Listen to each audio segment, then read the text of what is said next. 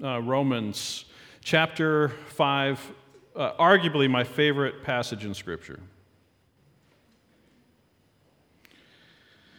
And it's good for us to remember that Soma Eastside exists to make disciples who seek Jesus and inhabit the Eastside with his saving power and his presence. And in order for us to seek Jesus, we have to understand that we have been sought. In order for us to inhabit the Eastside and tell our neighbors, our friends, our coworkers about Jesus, we need to understand what an incredible privilege and blessing it is to serve Jesus. And that is so beautifully spoken in this passage. So I'm looking forward to doing that today. Before I do, I'm going to release the youth, the middle school and the high school, and the children. Because one of your teachers is ill, you get to stay in the service with us today if you're in elementary school. But if you are middle school, high school, feel free to head that way. If you are youth, you get the incredible privilege, honor of listening to me speak today. And I appreciate how Soma Eastside, so many of you do such a great job paying attention, even when there's a 40-minute theological presentation. And I know you guys can do it today. I appreciate how quiet you guys are. Do your best to try not to distract your parents. Sometimes it just happens, but just encourage you guys. You might even try taking notes. Or I know that there's different things you can color and look at, but love to have the kids in here today. But peace is one of these words that's difficult to fully get your mind around. I would say that the Hebrew idea of shalom is all-encompassing. Today we're going to talk about peace, specifically about the absence of conflict. And not only is it the absence of conflict, but it is this idea of being fully loved, and fully loved so much that everything else doesn't really matter. But peace is something, or absence of conflict is something that is easy for Americans to take for granted. And so I thought, well, maybe the best way to illustrate this is to go back in time just a little bit. So the class of 1914 understood what conflict looked like. Years after 1914, perhaps the greatest general the United States has ever known, Douglas MacArthur, said this about the class of 1914. He said, "In memory's eye, I can see these staggering columns of the First World War, bending under soggy packs on many a weary march, from dripping dusk to drizzling dawn, slogging ankle-deep through mire of shell-packed roads to form grimly for the attacked, blue-lipped, covered with sludge and mud, chilled by the wind and the rain, driving home to their objective, and for many, to the judgment seat of God." The picture behind me, these are two British soldiers, are in the middle of World War I, which is total war. The Western Front stretched from the English Channel to Switzerland, and it was known for shell holes, duckboards, rats, and lice. The veterans would tell the newbies, keep your head down. Do not light a cigarette after dark. Don't talk loudly in the trenches. Don't shoot the rats. And listen to the guys that have been here.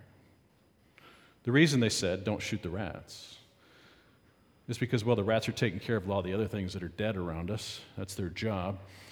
But they also serve as a great poison gas warning. If you see a pile of, well, that was fortuitous, just the kids screaming as I'm talking about poison gas. If you see a pile of rats, you might think maybe put on your gas mask. But in November of 1918, the war was drawing to an end. It had run its course, and Germany and their allies were done. And as the Americans and the Allies advanced, There's all sorts of these rumors about peace. But the bullets and the shells kept coming. On November 11th, Germany finally signed an armistice at 5 a.m. Understanding the difficulty of conveying that to the people on the front lines, and also thinking about how memorable this might be, the people in charge of the Allied effort set the time for the armistice to be 11 p.m. because it was the 11th day of the 11th month. And of course, 2,700 soldiers died that day between 5 a.m. and 11. But nonetheless, 11 a.m. was the end. But many American, many Allied soldiers on this 11th day of the 11th month are getting ready for the next charge, the next advance.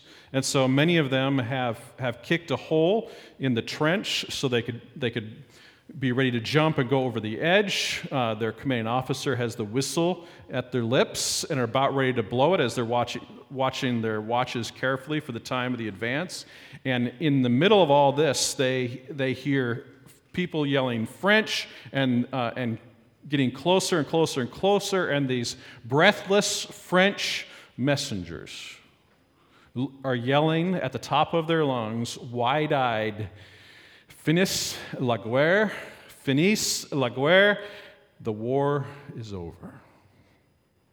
And what was fascinating at that moment is that the United States soldiers and the British soldiers did not cheer. They had heard rumors of peace for so long. There had been so many false alarms. They were relieved they didn't have to go over the top, but they were not convinced that peace had come. And brothers and sisters in Christ, as we hear that we have peace with God, are we cheering? Are we rejoicing? Are we celebrating? Or are we too cynical to believe the news that we have peace with God? Do we believe it, or are we still sleeping with one eye open, with one hand on your Springfield 1910? Romans chapter 5 says this, therefore. So Paul's referring back to this long argument that he's been making about how we have been made right in God's sight. Therefore, since we have been made right in God's sight by faith, we have peace. We have peace with God because of what Jesus Christ, our Lord, has done for us. Because of our faith, Christ has brought us into this place of undeserved privilege, where we now stand, and we confidently and joyfully look forward to sharing God's glory. We can rejoice too when we run into problems and trials, for we know that they help us develop endurance. And endurance develops strength of character. And character strengthens our confident hope of salvation. And this hope will not lead to disappointment. For we know how dearly God loves us because he has given us the Holy Spirit to fill our hearts with his love. When we were utterly helpless, Christ came at just the right time and died for us sinners. Now, most people would not be willing to die for an upright person, though someone might perhaps be willing to die for a person who is especially good. But God showed his great love for us by sending Christ to die for us while we were still sinners. And since we have been made right in God's sight by the blood of Christ, he will certainly save us from God's condemnation. For since our friendship with God was restored by the death of his Son while we were still his enemies, we will certainly be saved through the life of his Son. So now we can rejoice in our wonderful new relationship with God because our Lord Jesus Christ has made us friends with God. So I have 3 points, and then I have 3 implications And my hope is that this will be meaningful to you. But the theme is God's peace and that we ought to rejoice. These are the reasons to rejoice because of the peace that we have with God. So becoming right with God gives us peace. So peace gives us privilege. Peace with God gives us privilege. First of all, and most importantly, it gives us, there's no more impending spiritual death. The Bible says that if we have peace with God, we will never die, but we will live forever. Now, if you could get your mind around that, if you could take a step of faith and believe that, this would completely transform you. Completely transform you. But until we get older, we think that we are invincible. And so we can deal with that later. We are not invincible. Every once in a while, I think to myself, thank you, God, for type 1 diabetes. Because at the age of 13, if I did not give myself regular shots, I would die. Where all my friends were convinced that they were invincible, I knew that I had to take pretty good care of myself if I didn't want serious, serious complications and death. But enmity with God, war against God, the Bible tells us over and over and over again, leads to condemnation and spiritual death. The death that we experience, that we see around us, whether it is suicide, cancer, diabetes, war, is coming for us all. But peace with God means that on that day, when your life slowly fades to black, that you will be resurrected and you will live forever in God's presence. That is what peace with God means. And if you believe that, your life will be transformed. It will make you what all of you dearly want, which is fearless. I have seen it. I have read about it. I have watched it happen. I have seen the effects of it. But peace with God equals immortality. And if you can put your mind around that, it gives you the strength to completely transform you. God also offers to lead you. One of the another amazing privileges of peace with God is He gives you His wisdom. You and I desperately need wisdom. I'm looking around here at teenagers who I really appreciate, and even smaller children who I appreciate. One of the things that you need the most is wisdom. Wisdom will not come from your influencer friends on social media. Not putting them down. Maybe they will give you some tips and tricks on everything from how to make a good food, or how to dress up like someone that's amazing, or various travel tips, but they are not going to give you the type of wisdom that God gives you. Peace with God offers you wisdom, offers you guidance on the right path. It is an incredible privilege and wisdom that comes when we have peace with God. It also gives you purpose, gives you a calling in life. He begins to show you what your spiritual gifts are, why you are created, what you're good at, what your life is meant for.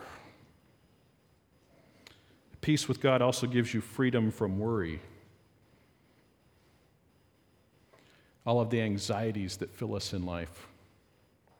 if you have peace with God, you realize that God loves you and God cares for you. Then you begin to look at this world, which is dangerous and difficult and mysterious, and you may not know how to overcome all the obstacles in front of you, but you do know God and that He is sovereign and that He cares for you.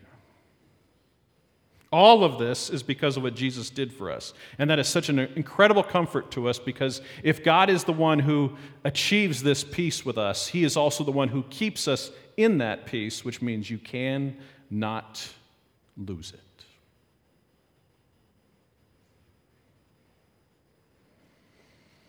Unbelievable privilege. Unbelievable privilege. Leads to confidence. So, brothers and sisters, rejoice. We have peace with God. Peace also brings singing. Point 2, it brings real hope. Some of you are singers. Anybody? Singers. Type people that sing at home, even if other people are around. I just want to see a show of hands for that. Come on. You know who. Okay, good. Some of you aren't. Some of you are just more private. I want to encourage all of us to sing more. Everything I say today is going to be countercultural. You might as well just roll with it. We go through difficulty that should prompt singing and thanksgiving. It is super counterintuitive. When you go through difficulty, what's the first thing that you want to do? Somebody yell it. Come. Give up? What else? Grumble. Can I get an amen? Grumble, cry. Been there this week. I know what you're talking about. God says rejoice. Why? Because we have peace with God, which means the most important things in life, including immortality, are already taken care of. I don't know if you've realized this. Going through a hard time, the worst thing about going through a difficult time is when you have to go through a difficult time alone. Peace with God means you have God. Peace with God means you have the creator of the universe walking with you. God does not promise us an easy time. God does not promise us an easy time. What does God not promise us? Okay, I just want to make sure that we're not going down the health and wealth gospel track, brothers and sisters. When we have peace with God, we are now enemies with the world. We will not have an easy time. But when we do have these troubles, these sorrows, these trials, we ought to rejoice. Why? Because just like sports practice, we're getting stronger. Very few people enjoy practice. Matter of fact, I have never met an athlete who went into athletics for the practice. But what they do find out over time is that practice leads to strength and skill. Trials, brothers and sisters, leads to strength, leads to endurance, leads to character, leads to hope, courage, strength. Can anyone testify to that? Seen it? Amen? Gradually over time, I hoped that 18 years into preaching to this congregation, that we would become an amen congregation. And we're still not there. We're closer, but we're still a long way off. I think we should just give up and become Presbyterians. It's not what we're amen. What's important, Marty, is you say amen at the right time. So some of you are experiencing depression right now. Rejoice. Some of you are suffering sickness right now. Rejoice. Some of you have real employment troubles. Rejoice. Some of you are experiencing really difficult relationship issues. Rejoice. Don't rejoice. Believe it or not, you can do this with your sanity intact. I'm not asking you to lose it. I think it's very possible. Matter of fact, it's very healthy for us to go to God and say, God, this really hurts. I am really concerned. But thank you, God, that you are with me in this. that you might redeem this. That nonetheless, you are giving me strength. You are building in me character, and you are also building in me hope, knowing that this is a momentary trouble, and someday I will be over it. Someday I will be on the other side. Someday I will be in heaven with you, and this will be gone. Thank you for that. I'm going to sing about that.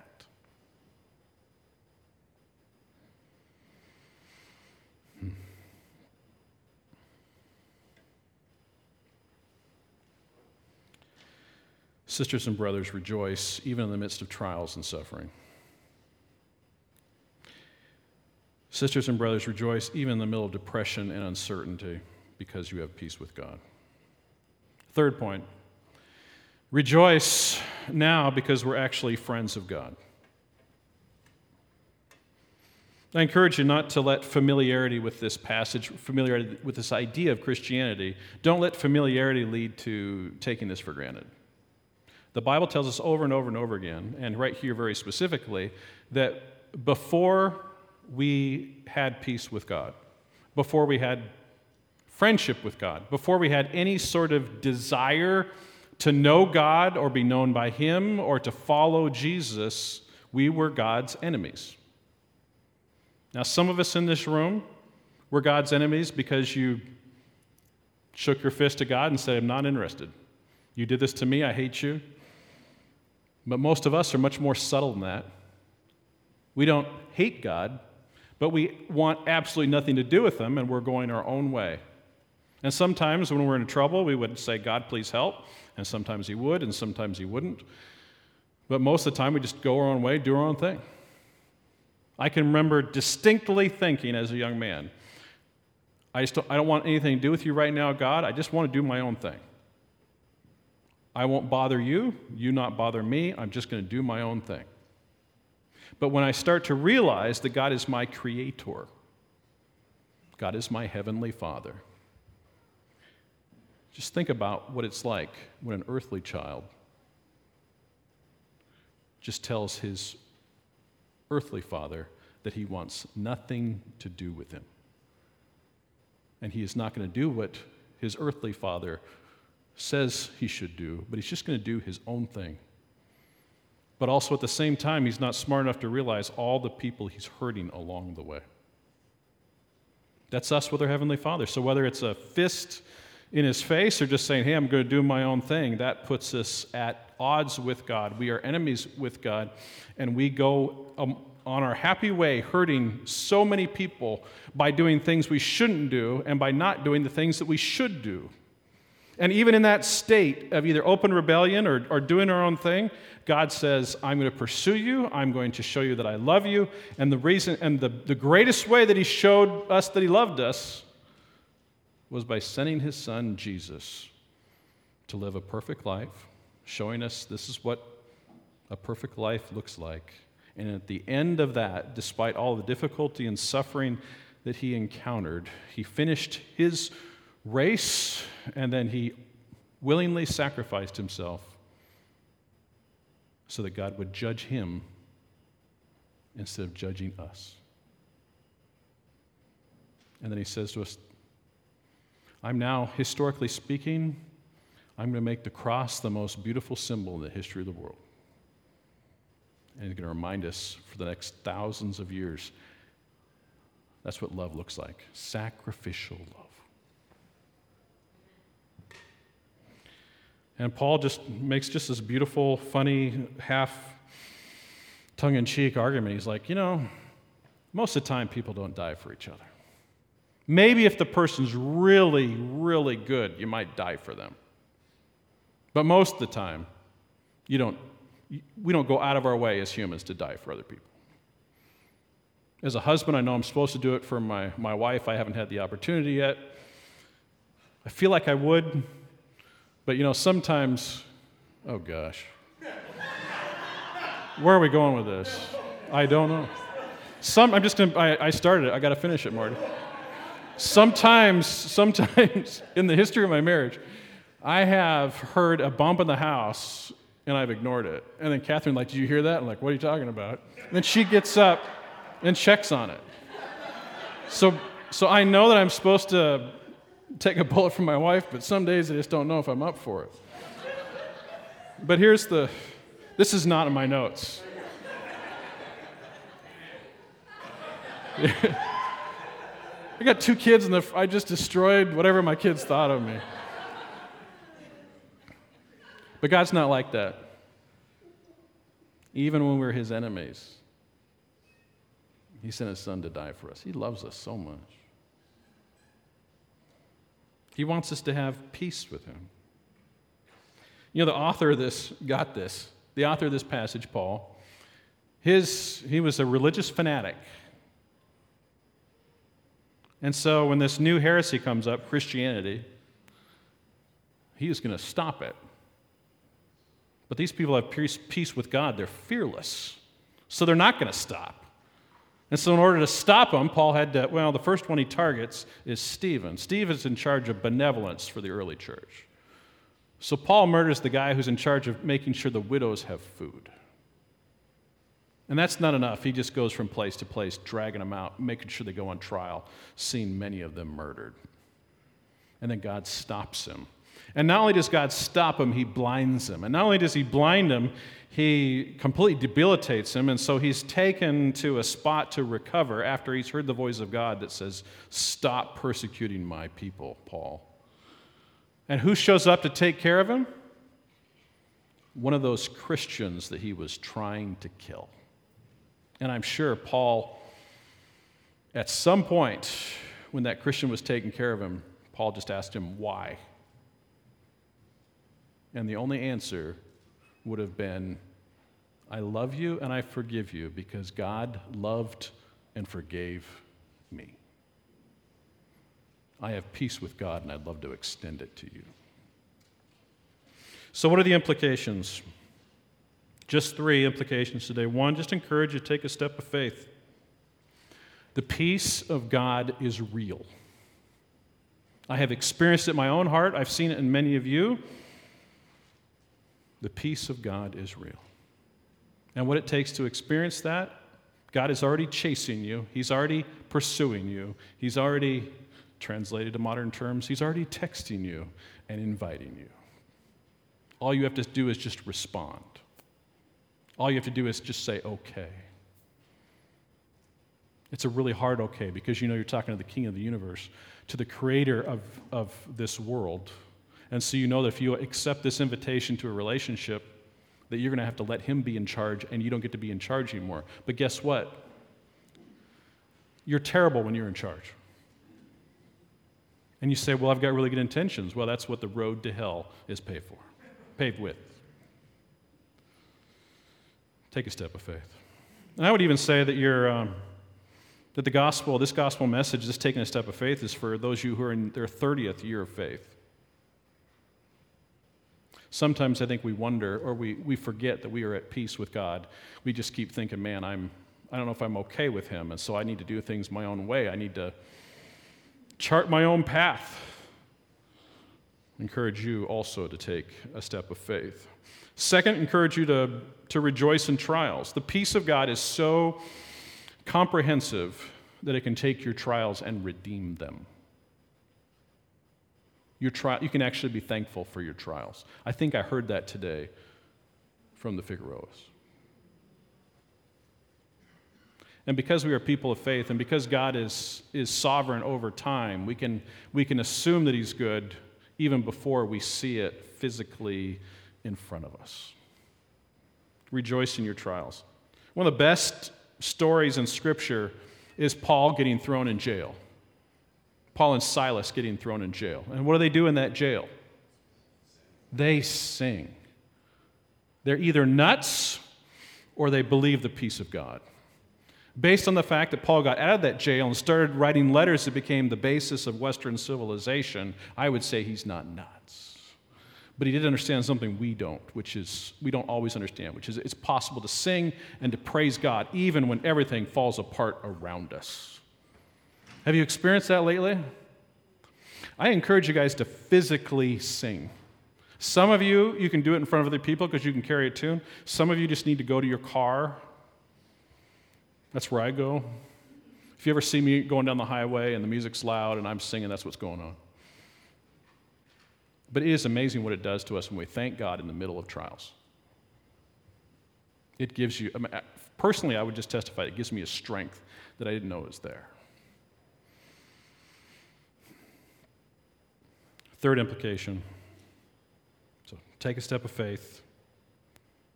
Sing out during trials. And third, love your enemies. This might be the craziest thing I've said today. Love your enemies.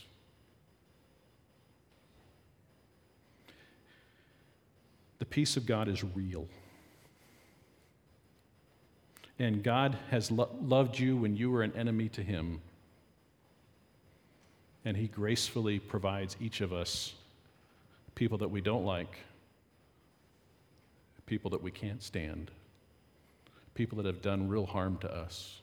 And he says, love them.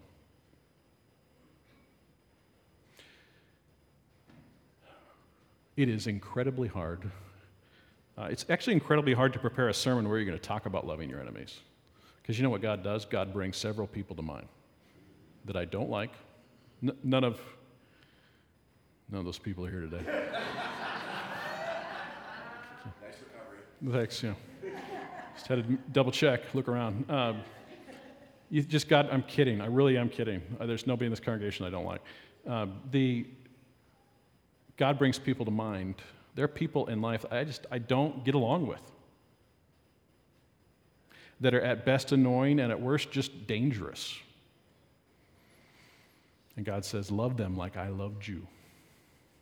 I'm not saying there's no boundaries. I'm not saying I do this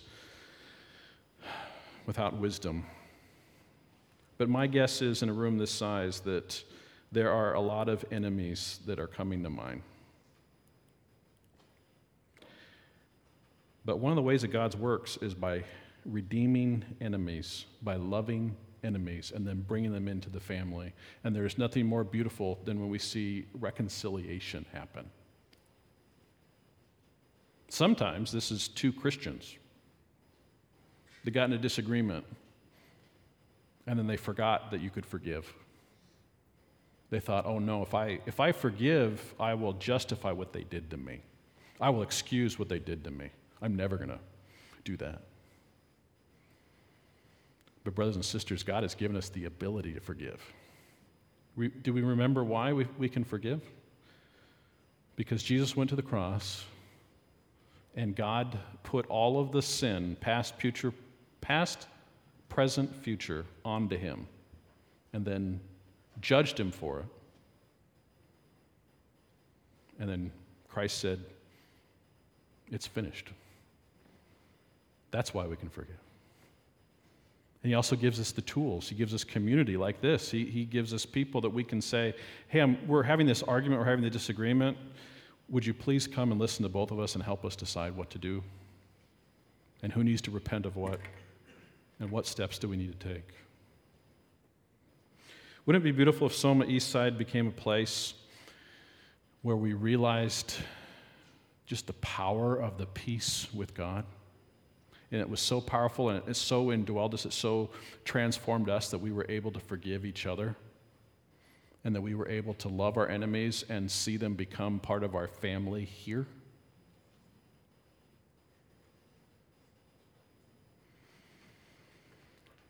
Don't we realize that the war is over?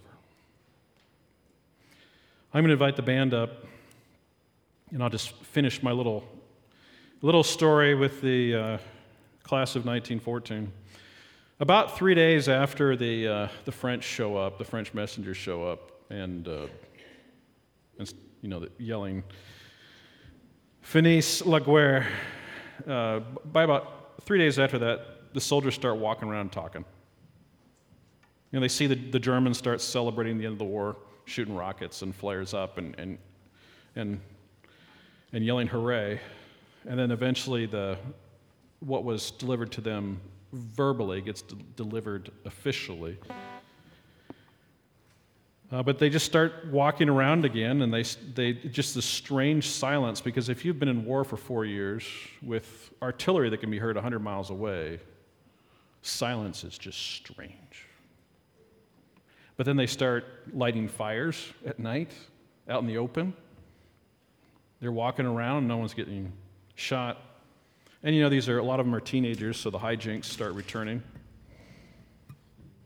And the soldier that I studied for World War I, he writes in his diary eventually, the war is finis. Everyone is going home. And this peace that was hard to believe for them gradually turned into this huge celebration and ticker tape parades. And you could almost say that the 1914 generation, after they got the news about peace in late 1918, that they went home and celebrated so much it became the Roaring Twenties, that they might have overdid it just a little bit. But brothers and sisters, the peace that we have with God is real. And I think we ought to celebrate it.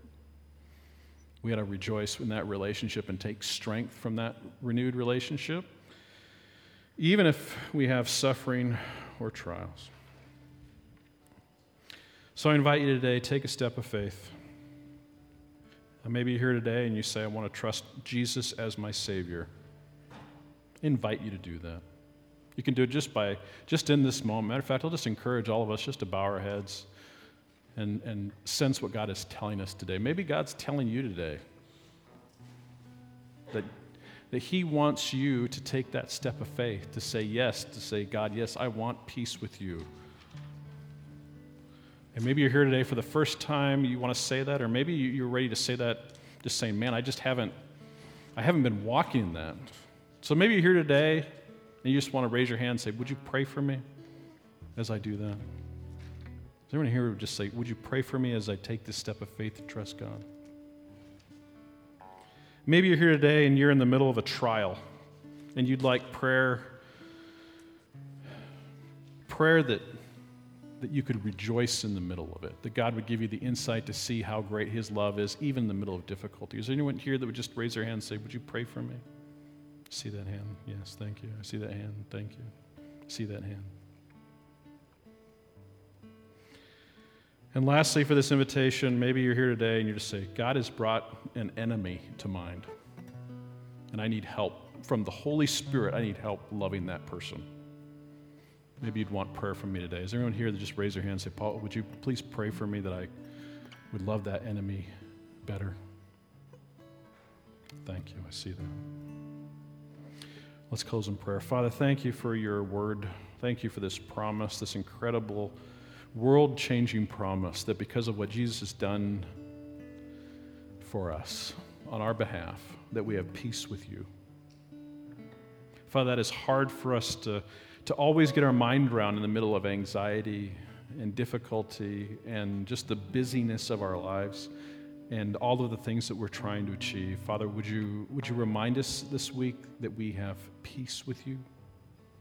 Father, I know there's people here today that need to take that step of faith, and I just pray for them, that they would realize how much you love them. And Father, I also pray for us that we would have strong faith, that it would be deeper than just a shallow faith that believes that you want our lives to be easy. I pray that it would be much deeper than that. Father, help us, even in the midst of economic difficulty, job difficulty, relationship difficulty, physical difficulty, that we can see how much you love us. Help us to sing in the middle of those trials. And Father, help us to love our enemies, just like you love us. For the sake of your glory, we pray. Amen. Encourage you now, just for this time of communion. This is where we remember what Jesus has done for us. This bread represents his body. The wine represents his blood.